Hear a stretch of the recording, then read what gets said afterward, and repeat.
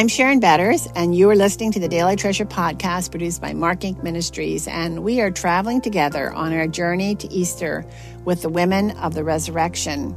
Today's devotional is called Tell Her to Help Me, and today's treasure is from Luke chapter 10, verses 40 through 42. Lord, don't you care that my sister has left me to do the work by myself? Tell her to help me. Martha, Martha, you are worried and upset about many things, but only one thing is needed. Mary has chosen what is better, and it will not be taken away from her. Over the next few days, I'm going to be sharing with you excerpts from my book, Treasures of Encouragement, and you can get the book at any bookstore, Treasures of Encouragement, where you can read these passages in context, but I hope that these words will help give us a fresh look at Martha. Tears must have stung Martha's eyes as she helped the servants pick up empty bowls. Her mind raced, searching for the reason her plans for an extraordinary evening with the Master had dissolved into a disaster. Jesus and his disciples had needed a place of solitude, and their acceptance of Martha's invitation gave her the opportunity to do what she did best: serve. The aroma of stewed lamb filled the house when they arrived. Bread hot off the coals filled the baskets. Just a few more details, and all would be ready. But then, everything fell apart. Martha could not be everywhere at once, and Mary, her sister, was not helping. Instead, she was sitting at Jesus' feet, enjoying his company. "I'd like to hear his words too," Martha may have muttered, "but someone has to fix the meal. Jesus doesn't even notice how much I'm doing. This is ridiculous." Confident that her indignation was righteous, Martha puts her thoughts into words. "Lord, don't you care that my sister has left me to do the work by myself? Tell her to help me." Without acknowledging Martha's need for help, Jesus defended Mary's choice, adding confusion and regret to the anger in Martha's soul. In Luke 10, we read, "Martha, Martha, you are worried and upset about many things, but only one thing is needed. Mary has chosen what is better, and it will not be taken away from her." What did Jesus mean? Martha was doing what was expected of her and what she believed was right. Why didn't Jesus appreciate it? As an Orthodox Jewish woman, Martha probably had traditional views of her identity, and she seems to believe that her sister should hold those views as well. Martha expected Jesus to support her in re-educating Mary. Instead, Jesus confronted Martha with a fundamental but overlooked truth. Martha wanted Jesus to acknowledge the importance of her service by demanding that Mary behave in the same way. But instead, Jesus defends Mary, saying that she had chosen wisely, that it was important to seize every opportunity to deepen her relationship with him. Contemporary thinking and rabbinic teaching evidently had shaped Martha's view of herself. Josephus, a contemporary of Paul, wrote, "The woman is inferior to the man in every way." Rabbis did not expect women to learn or to understand religious teaching. Martha apparently accepted this view, which explains her confusion when Jesus said that her sister had made the better choice. He suggested that Martha's activities, though not inherently bad, nevertheless robbed her of something far more precious. Martha, by limiting her service to actions that made her comfortable and by demanding that others do likewise, was in danger of making an idol of her traditional role.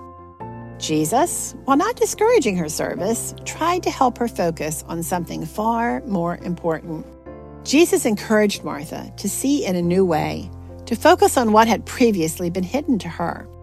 To do so, she would have to stop looking at herself and begin exercising weak and seldom used spiritual muscles. Jesus uses events in our lives to show us new things about ourselves. Within a year after our son Mark's death, our daughter Heidi married Greg, our son Dan started college, and our oldest son Chuck married Melanie. Suddenly, I was preparing meals for 2 instead of 6. Every trip to the grocery store reminded me of my changing life. The next 2 years were to have been Mark's special time as our youngest child. He would have been the center of our attention. My husband and I planned to use the time to prepare for the imminent empty nest. Mark's sudden death robbed us of our preparation time and hurled me into an unfamiliar and unwelcome role change. I was forced to re-examine my identity as a woman. Through Mark's death, God put me at a frightening crossroad. Would passion for God or the loss of my son become the framework of my identity? Unable to make decisions and impatient with mindless chatter, I retreated from leadership in local women's ministry. My inability to function in previous roles raised questions concerning my purpose. Who was I? How should I fill my days? How could I? How would I? Learning to articulate my ultimate identity as God's disciple rather than as a mother forced me to find new ways of responding to my redemption.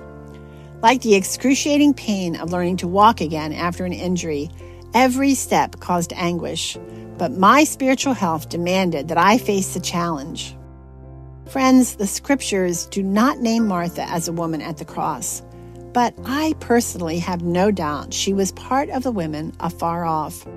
Her encounters with Jesus helped her understand her identity as a child of God and transformed her way of viewing not only her service, but the opportunity to sit at the feet of Jesus with her sister. However, as we will see tomorrow, just like us, Martha needed more than one personal encounter with Jesus. We will watch as he starts preparing her for his death, but also his resurrection. Oh, Father, our hearts really do go out to Martha. We are all about doing, when you call us to be about being. When busyness overwhelms us, remind us of those precious words you spoke to Martha. You are busy about so many things. It's time to choose the better part. Sit at my feet a while and be energized by my love for you.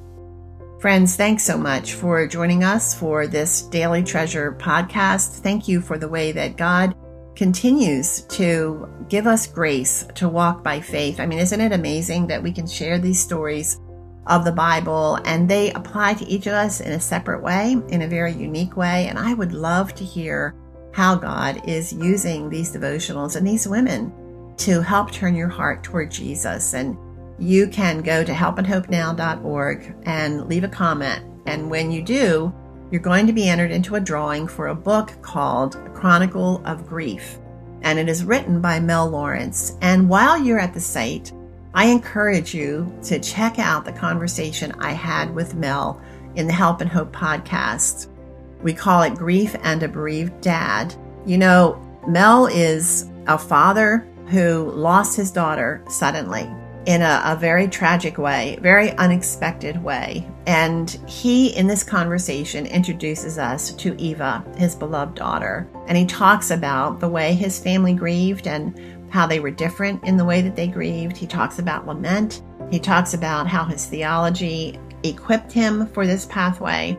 I just, as a bereaved mother, I wish that we could have extended our conversation even longer because I resonated so much with what he was sharing with us. So make sure you go to helpandhopenow.org, look for my conversation with Mel Lawrence, and while you're there, leave a comment of the way that God is using Daily Treasure or any of our resources to help turn your heart toward Jesus. And when you do, you'll be put into a drawing for one of Mel's books.